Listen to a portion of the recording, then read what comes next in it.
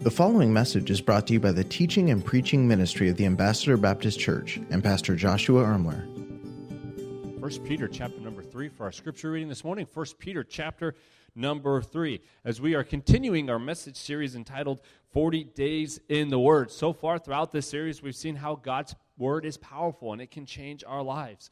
We've seen how His Word is reliable. We looked at the different reasons that we can put our faith and trust in His Word. We've seen how it's helpful, how it's stable. Last week we saw how it's meaningful, how we can dig in and get the deep truths of the Word of God. And this morning we're going to see how God's Word is shareable from 1 Peter chapter number 3. Stand with me, if you would, as we prepare to read the scripture this morning. Well, 1 Peter chapter number 3, verse 15 says, "Be ready, always to give an answer to every man that asketh you a reason of the hope that is in you with meekness and in fear." Be ready always to give an answer to every man. Well, we have had an interesting week in the Ermler household. A lot of just kind of, interesting things taking place. Last week, my son was on his way to football practice. He's been playing some Pop Warner football this year, and so we were taking him to practice at Lions Park. How many of you know where Lions Park is? Right there on Marks and between Ashland and Shaw. And so my wife was with him and our two other children, and she drives one of these small little Fiats. Maybe you've seen these little Fiats driving around town or whatever, and she drives one of those, and she pulled into the parking lot at Lions Park, and for whatever reason, because the car is so small, she didn't pull all the way into the parking spot. She just kind of pulled in enough to where, the car would fit, because it's about 1/4 the size of a normal car. And she pulled in, she opened the door, and it was like really cold that night. And I don't know what happens. Fresno weather's crazy. It's like crazy hot one day, and then it's freezing cold. How many of you are just trying to figure out what's the weather like? And so my daughter, Ashlyn, she said, well, maybe I'll just stay in the car. It's cold out. And my wife was kind of thinking maybe she would do the same thing as well, just because of how chilly it was. But my son Landon, our youngest, he wanted to get out and kick the soccer ball around while my son Anderson was at football practice. And so my wife decided, we'll just get out of the car. We'll sit here for a while and watch Landon kind of run around with the soccer ball. And as they were sitting there watching football practice go on, all of a sudden in the distance, coming down Marks Avenue, they heard just the most kind of screeching tires. They could hear cars, almost sound like they were racing down Marks. And if you know that area, it's maybe something that maybe happens every once in a while. And as that car was coming toward the Lions Park, somehow they bumped. One of the cars lost control, and my wife began to watch as it hit the sidewalk, as it spun into the grass that started tipping upside down. Literally within about 2 feet of her car went by and landed on top of the 4 cars next to her in the parking lot. And of course, as you can imagine, everybody's like, what in the world is going on? Some guy jumps out of the car and just starts running away from the vehicle as fast as he possibly could. We were so thankful. If practice would have been letting out just a few minutes early, there would have been tons of children in that parking lot, and I'm sure there would have been some fatalities, but praise the Lord, no one was killed. And this was earlier in the week, and you think about, man, what is going on in our world? A couple days later, all of a sudden, my kids are upstairs in our house, and all of a sudden they hear gunshots from their room, and they run downstairs, and they're like, Mom, somebody's shooting outside. And so they run around, lock all the doors. Sure enough, and maybe some of you saw it on the news, less than 100 yards from our house, there was a drive-by shooting up there off of Herndon and Hayes, and 3 people were shot. 1 person was killed. And for those of you who saw this, last week on the news, literally our neighbor across the street from where we live, just 100 feet away. And you have things that are happening in your neighborhoods, and we watch the news of what's going on in our community. Just a couple weeks ago with the horrible mass shootings that were taking place in Las Vegas, and just all of the interracial tensions that are happening around our country. And I think as Christians, we step back and we say, what in the world is going on? You ever ask that question? Like, what is happening? And maybe the other question that we ask ourselves as Christians and as believers is, what do we do about it? You ever asked yourself that? I mean, like, what can we do in light of just the craziness, that's just the violence, the racial tensions, the sin, the brokenness that exists in the world in which we live?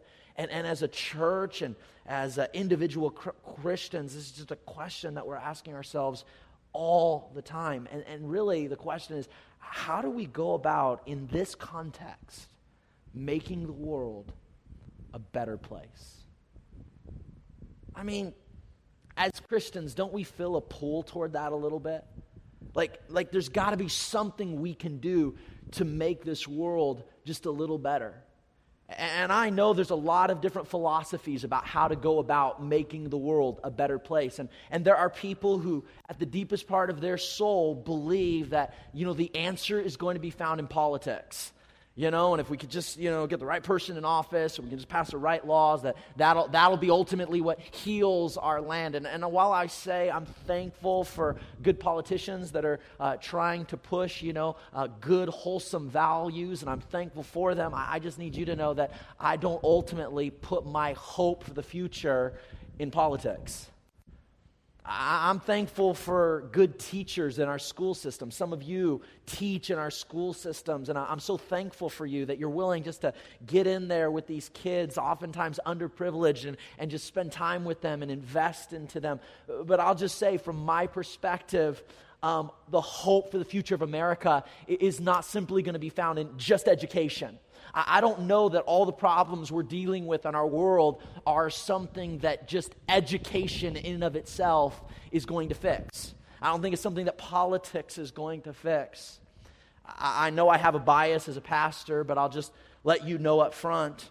With every ounce of my being, I am thoroughly convinced that the answer for the hope of our future, for the hope of future generations and the hope of our children, lies in the gospel of Jesus Christ. I'm a firm believer that it's in Jesus Christ and Himself that He's the one who can change the heart.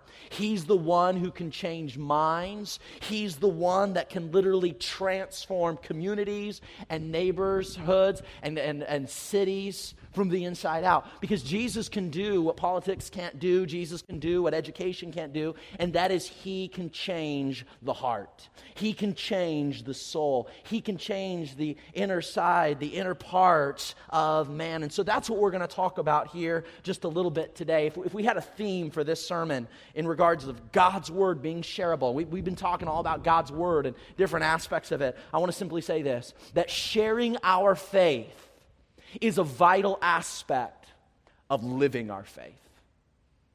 I hear a lot of Christians talking about, well, I want to live my faith. I want to demonstrate my faith. That's an awesome thing. But it's really difficult to live out your faith if you are not also sharing your faith. Every once in a while, I'll hear the phrase, share your faith and use words if necessary. That's like saying, well, eat healthy food, and use food if necessary. It's like, it's almost impossible to share if you're not using your words to do so. And so we're going to talk a little bit today about how to take some time and two ways that we can share the word of faith of those around us. You say, why are we talking about this? Because based on the authority of the Word of God, it is in sharing the gospel, sharing the faith of Jesus Christ, that will ultimately impact our world for the better. And thank the Lord for all the other things that we can do. But let's pray that God gives us the grace, the strength, and the ability to share our faith with neighbors and coworkers and unsaved relatives, and that God would use us to, on a grassroots level, life on life, face to face, make a difference in the lives of singular individuals. And I believe if we'll do that if one life will affect one life, I believe it could change some families. I think if enough families are experiencing the grace and the power of God, I think that could change some churches. You show me some churches that are just getting passionate about God and the things of God, I think eventually that could change some neighborhoods.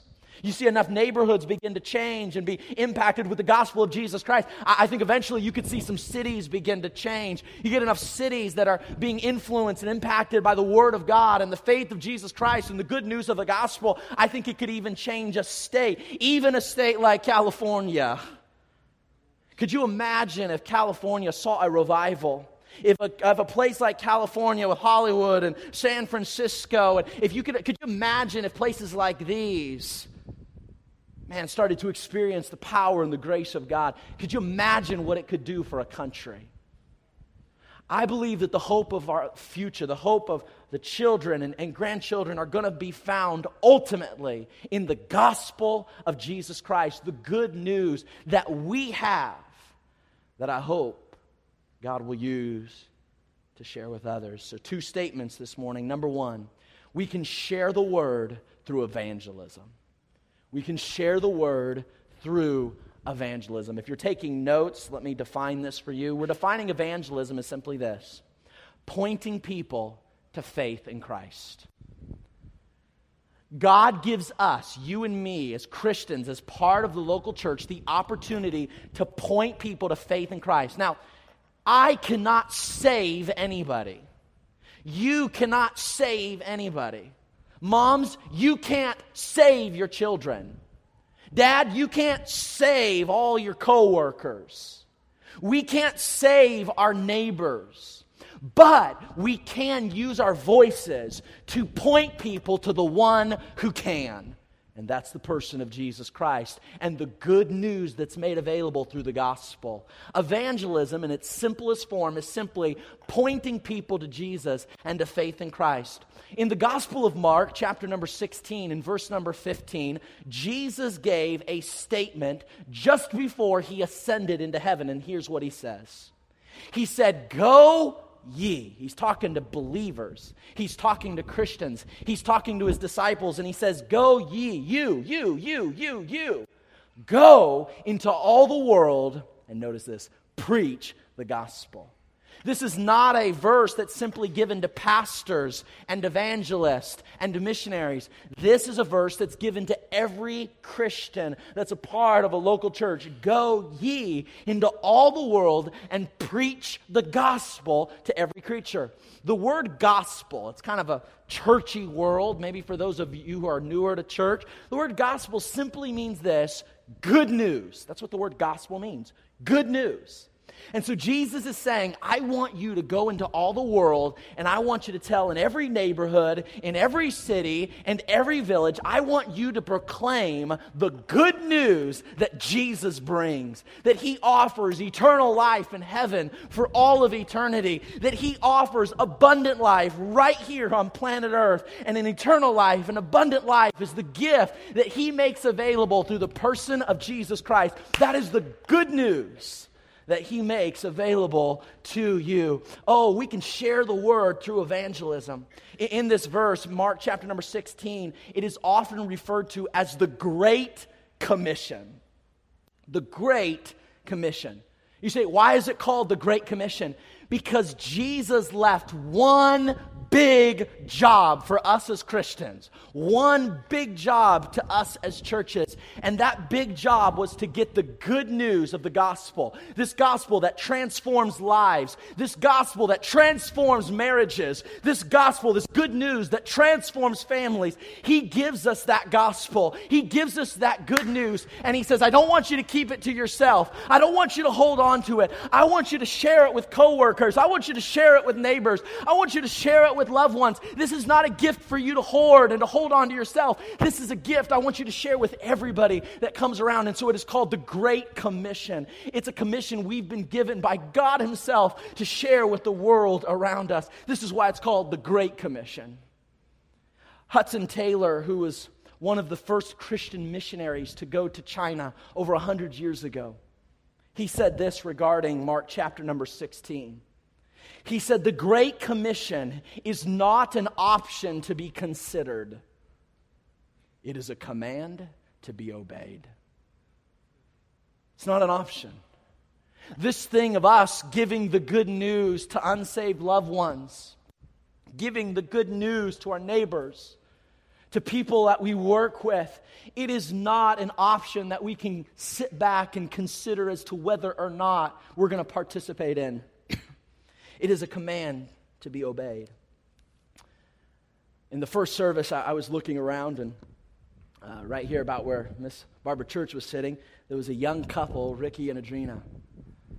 A few weeks ago, they had visited the church for the first time, and as the preaching went forward, their heart was stirred, and afterwards, they had asked if somebody could show them more from the Bible about how they could put their faith in Christ and experience both abundant life that He offers, but also the hope of eternal life.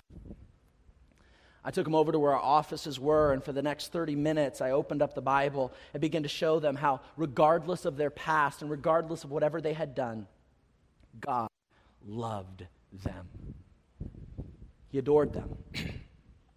In fact, He loved them so much that in the midst of their sin and in the midst of their brokenness, Jesus was there for them. I hate to do this. Hunter, do you mind grabbing me a drink or something? I don't know why my throat is just, I'm about to lose it here in just a moment. And as I was sharing the gospel with them, and we were just going through the Bible a little bit, we began to go to the passage that talked about how God came to us in the flesh. Thank you so much.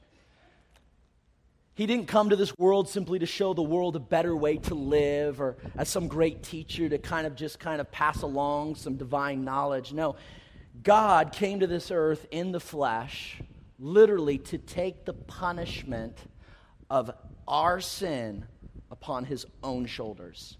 He went to the cross and died, literally taking the penalty, the pain of all of our sin, the punishment for all of our sin. And He died in our place. Think about that for a moment. He took the consequences that we deserved, and then in its place, gave us all the rewards that were His. It was called the divine exchange. He took our penalty. We got all the riches of His grace. And by simply putting your faith and trust in Him, you can experience the eternal life that's made possible through the one called Jesus. We can share the word through evangelism. Now let me say this. There really is no joy in the world like the joy of pointing a person to Jesus Christ. If you're here today and maybe you've started to lose some of the joy of your salvation, I would encourage you to pray and ask God for the grace to point others to Jesus. There's something really, really special when God uses you and your voice to draw somebody closer to the person of Jesus. And this really is the baseline of how we make the world a better place. Sometimes I'll be talking to people in the church. Excuse me for a moment. And they'll get really surprised when they're watching the news. How many of you ever surprised? You watch something on the news or you hear about something in the community and you're thinking, man, how in the world can these people do such things? I mean, what's this world coming to? People will get surprised with what people in the world are coming to. And I just want to say to you as Christians, as the church, I'll just be honest. I don't really get surprised when unsaved people who don't have God in their life act like unsaved people who don't have God in their life. What else would we expect from somebody who doesn't experience God? See, in the church we use words like, well, except for the grace of God, I wouldn't be able to be what I am today. I wouldn't be able to do what I do today. It's only by God's grace. Or we'll say something along the lines of, I could never be what I need to be without God's strength and with His help. Can I say this? If that is true and you honestly believe that, and I think you should because that's what the Scriptures teach, then how can you expect anybody that does not have Christ to be able to meet some moral expectation that you have?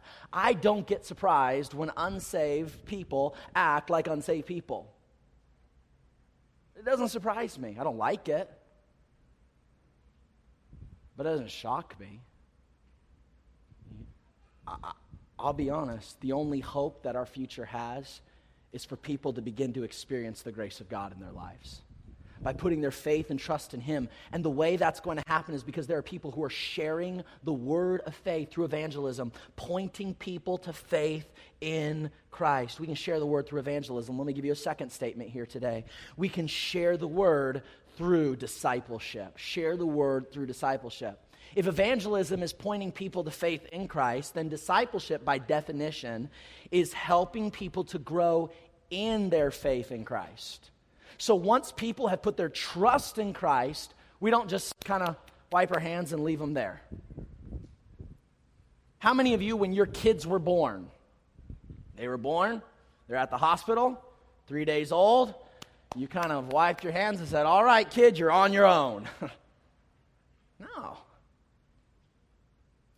A baby, an infant, needs somebody to come alongside and nurture them and take care of them, not just for a couple of days, but for weeks and months. We have some folks in here that are probably going to be brand new parents over the next couple of weeks. We have several folks that are expecting right now.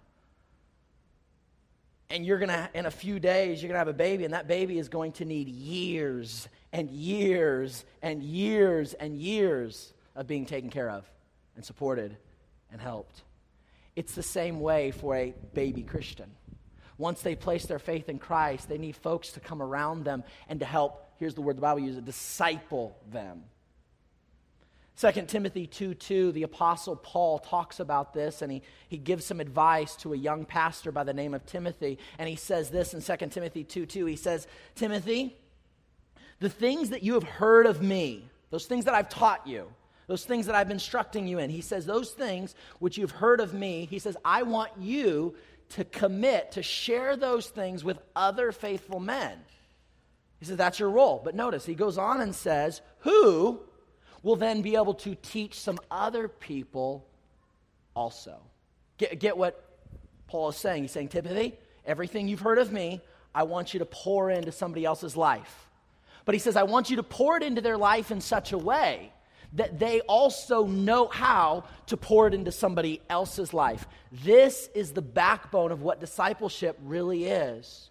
I heard one theologian say it this way, and it's strong language, but I believe it's true. Christians are either making disciples or they're making excuses.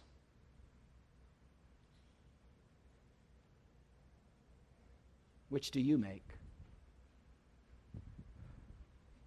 It's the Great Commission. It's the big job that we have as believers, to share the faith with others. You say, no, that's a pastor's job. No. My job, according to what the Scriptures say, is to equip the church so you can do the work of the ministry. Now, as a Christian, I'm going to join you in that because I'm also a Christian. But it's not my job to do it. That's my job because I'm a Christian, not because I'm a pastor. My job as a pastor is to help you do it too. That's my role. See, you can be a Christian without discipling, because all you have to do to be a Christian is place your faith in Jesus Christ. But if you want to be a full-fledged disciple, a full-fledged follower of Jesus that's yielding to His lordship in every aspect of your life, then you've got to make disciples, because disciples make disciples. A true disciple of Jesus Christ is one who's sharing their faith and helping others grow. They're pouring the Word into their children. They're pouring the Word into their grandchildren. They're pouring the Word into their loved ones. They're trying to take opportunities when it's right and appropriate to pour the Word into co-workers' lives and into neighbors' lives and into acquaintances. That's what disciples do. Disciples take opportunities to pour the Word of faith into the lives of other people. That's the heartbeat of discipleship. Earlier this year, in January, February timeframe, I had a privilege of being able to formally and intentionally disciple a young couple that's been coming to our church for a couple of years. And I had the opportunity with Alfredo and Reina, and we got together every week, and we just started studying our Bibles together, and they would ask questions, and I would do my best to answer those questions. And we would talk about all kinds of things, marriage, and we'd talk about the Word. And yet, through it all, I kept emphasizing the fact that what you're learning, you're responsible to share with somebody else.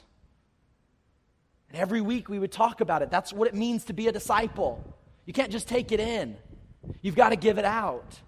And man, every week we would talk about that, and regardless of whether we were talking about marriage or parenting or the church or whatever it is that we were studying formally, I kept wanting them to realize the heartbeat of 2 Timothy 2:2. I wanted to teach them so that they would also know how to teach somebody else. And then I would ask them a question, is there any questions that you have so when you've got to tell somebody else about this, you'll understand it? And they'd be like, oh yeah, what about this? Or what if somebody asked that? Or what should we do? Well, what was interesting is when they got done somewhere around the springtime, they invited a couple to church. I told you their names earlier in the service, Ricky and Adrina, that one that I had the opportunity of leading to Christ. It was Alfredo and Reina who invited them to church. Just, hey, can I invite you to experience and learn more about Jesus?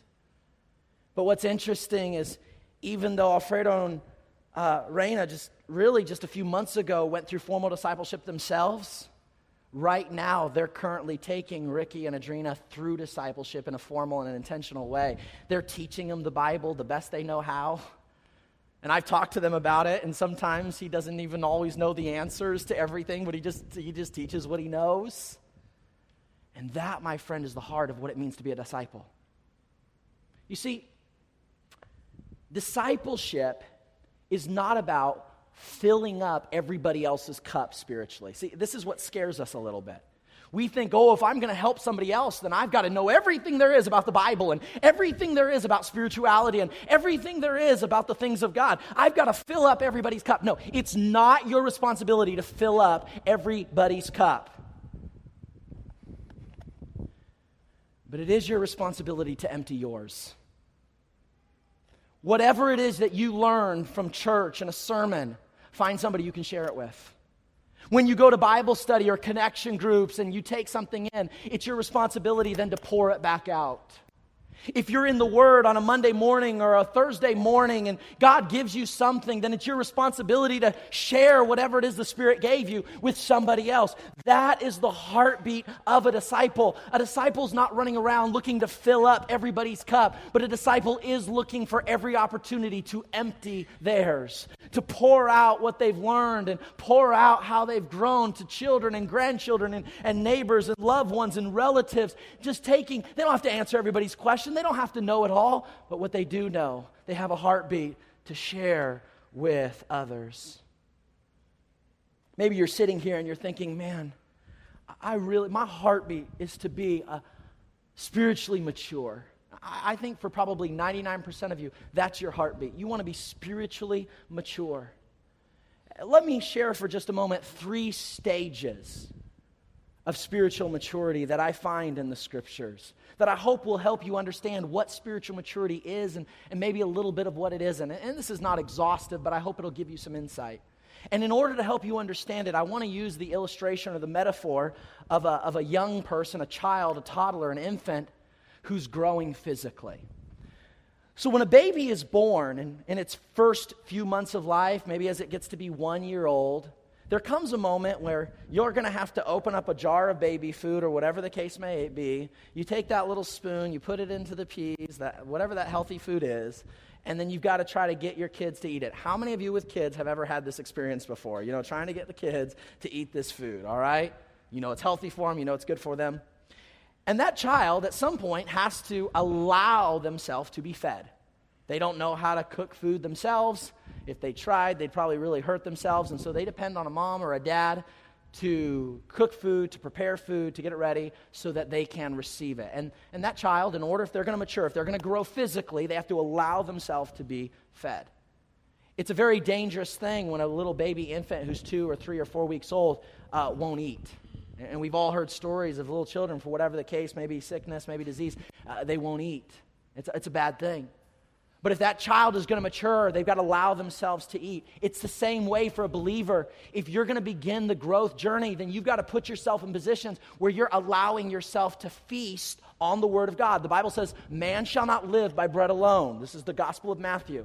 But by every word that proceedeth out of the mouth of God. This is how we begin to grow as believers. We've got to allow ourselves to be fed. And I am so proud of each and every one of you here today because you are putting yourself in a position to be fed from the Word Word of God. And some of you will go beyond and you'll go to connection groups and you'll put yourself in a position where you allow yourself to be fed. And others of you, you'll go to Bible studies and you'll put yourself in a position where you're allowing yourself to be fed. Some of you will go to one-on-one discipleship Bible studies and with another individual, you'll put yourself in a position where you allow yourself to be fed. And maybe you'll even listen to some sermons or you'll listen to the Word on the radio and you put yourself in a position where you allowed yourself to be fed. And that's a good and that's a wonderful, that's a great thing that will help you grow. And I call it stage 1 of biblical maturity.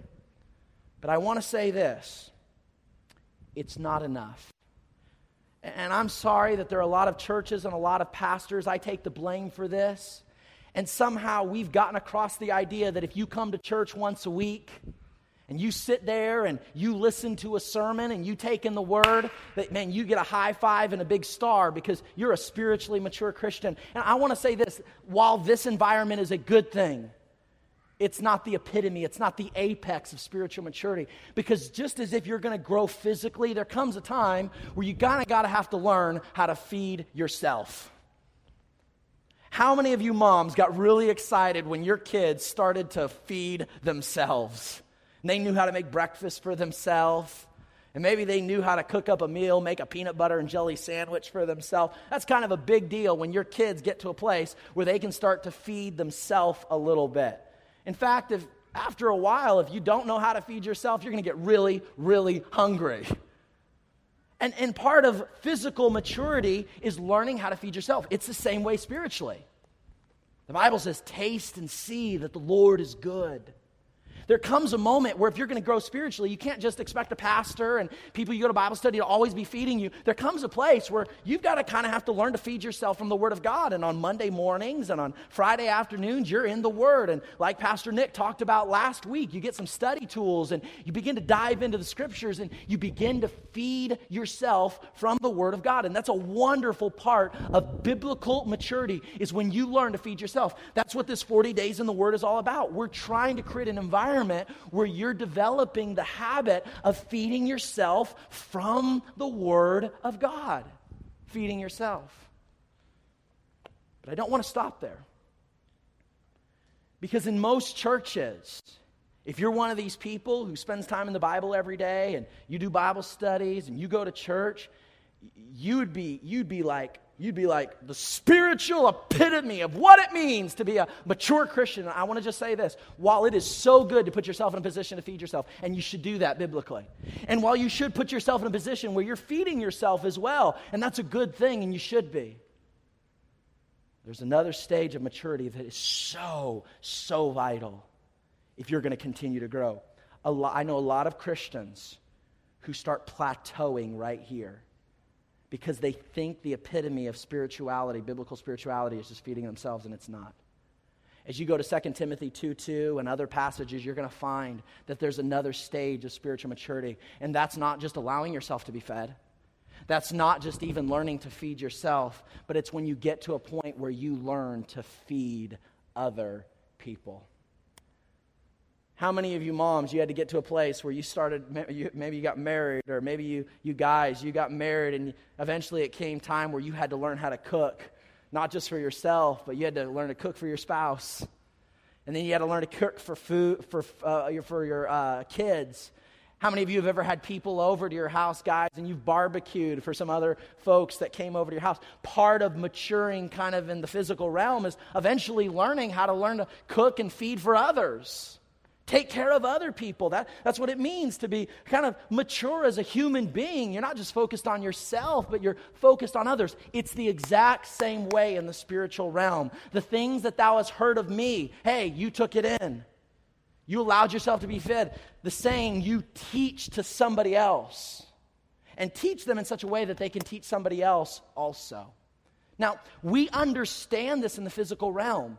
There are some things that you can only deeply understand as you're teaching to somebody else.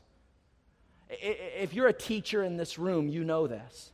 That when you have to teach something, when you have to share something with somebody else, it forces you to understand it on a much deeper level. When you've got your kids always asking you questions, Mom, how does this work? And how does that work? And Mom, answer this. When you're always getting questions and you have to be a teacher, it forces you to understand it It forces you to have to wrestle with it much more deeply. And in the process, you begin to understand it in ways you'd never understood it before.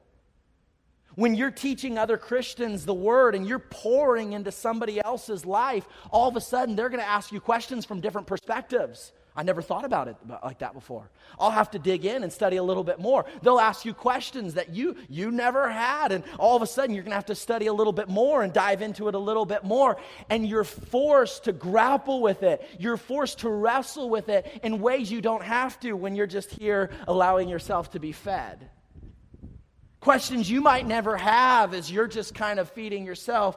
It will force you to understand it more broadly. It'll force you to understand it more richly. It'll force you to understand it more deeply. And this is one of the reasons why I believe the Bible is so big on you teaching others also. It's not just for them. It's not just for your children. It's not just for your grandkids. It's not just for those who need biblical growth. Can I say this? It's also for your maturity and sanctification.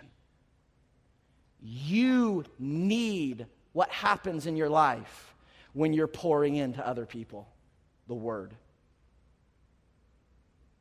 One of the reasons people grow stagnant in their Christian life is because they get to this place where they're feeding themselves and they think they've arrived. And I've seen so many Christians get to this point where they come to church all the time, taking in, you can feed me, I'll go to Bible studies, I'll go do this, and they're taking in and being fed. And they'll even get to this place where they're feeding themselves. I read the Bible Monday, Tuesday, Wednesday, Thursday, Friday, and they're like, and then they come to me and they're like, I just feel like I'm stagnating. Because there's a place. Maturity is about learning to give back. There is a joy in evangelizing. There is a joy in discipling. There is a joy in giving back. There's a richness in living your Christianity and sharing it with others that none of these other two stages can provide. I don't say these words to make you feel guilty or condemned. I say it because I want your joy to be full. Because I want you to experience the depth and the riches of what spiritual maturity is. There is a time, maybe you're a baby Christian and you just came to faith in Christ. Hey, take some time just to allow yourself to be fed. That's the stage of life you're in. You're not expecting your 2-year-old to cook dinner for your extended family at the family reunion.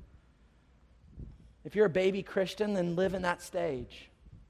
But if you're starting to get comfortable with that, that might be a sign that it's time to move on to stage 2 and start feeding yourself.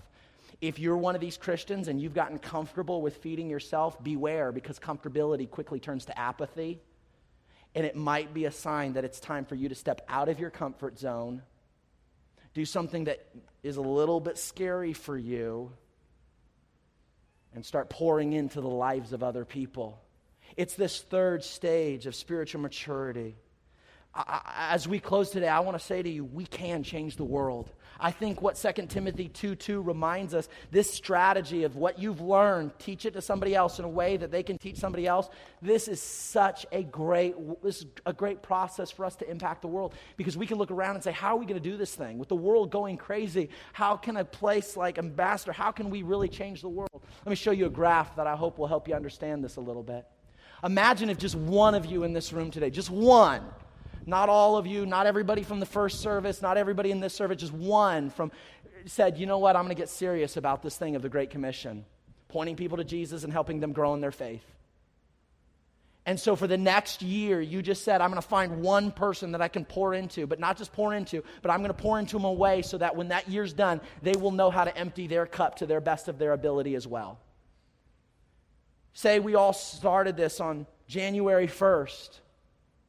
And for the next year, 2018, one person in this room pours into one other person. By the end of 2018, you will have now 2 people who are radically committed to the gospel of Jesus Christ. And those 2 people say, all right, here's what we're going to do. You go find one person to point to Jesus and help them grow in their faith. I'm going to go find one person to go point to Jesus and help them grow in their faith. And by the end here of 2019, there's now 4 people who are radically committed to the gospel and the Great Commission. Well, as though 4 people teach 4 more people, not just teaching them the word, but teaching them how to pour and empty their cup into somebody else, the following year you'll have 8 people. And then the following year, you have 16 people who are radically committed to sharing their faith. You begin to extrapolate this, and at first it's not very much, 32, 64. Man, it takes us 9 years before we're like at 250 people. It's like, man, this is taking so long. But through a law called exponential growth, as we start moving forward into year 13 and 15 and 17, all of a sudden it starts getting into the thousands and the tens thousands, the 100,000s, and then millions, become 10 millions. If you take what we talked about, one reaching one and pouring their life into one other people, then two reaching two, pouring their life into two, just taking 2 Timothy 2:2 and just actually believing it.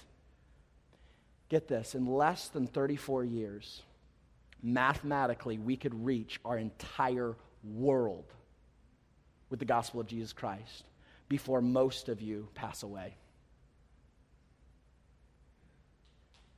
God's plan is doable if we'll do it. Some of you have been saved for 5 and 10 and 15 years, and you've never surrendered and allowed God's grace to intentionally and formally allow you to pour into the life of one other person. And I want to challenge you with this. Ask God for the grace to lean into that this year. I'm not talking about finding 10 people or 100 people. I'm talking just one person that you intentionally and formally pour your soul into. And notice what the passage says. It says find a faithful person. Find somebody who's serious about this. Find one person who really wants God and to experience and hungry for Him, and pour and empty your cup into that person. Teaching them how to then pour their cup into somebody else's life. And I'll say this, we can change the world. Because God's word is shareable. We can share it through evangelism, pointing people to Jesus. We can share it through discipleship, helping them grow in their Christian faith. My friend, this church could change the world if we just got serious about what Jesus said. We started that analogy with one person. What if just 10% of us got serious about it? 10% from first service and second service said, you know what Jesus said, we're just going to believe and we're going to appropriate the grace to do. Do you realize we could fast forward the process by almost 10 years? We could do this in less than 25 years.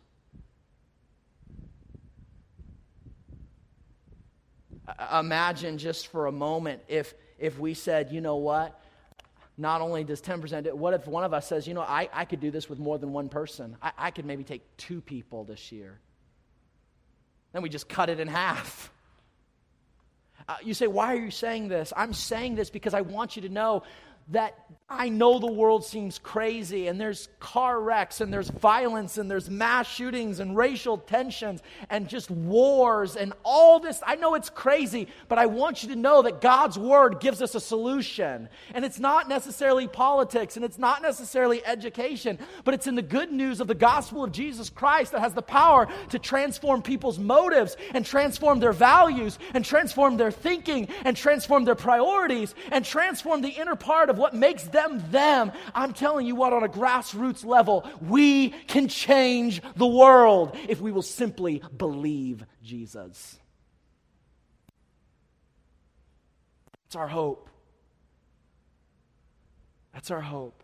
So I leave you with this. I leave you with a dare. Dare to share. It's not your job to save. Only God can do that.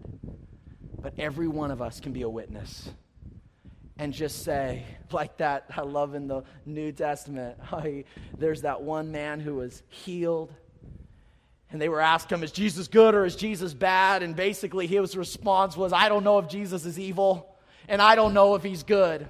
All I know is this, I used to be blind, but now I can see.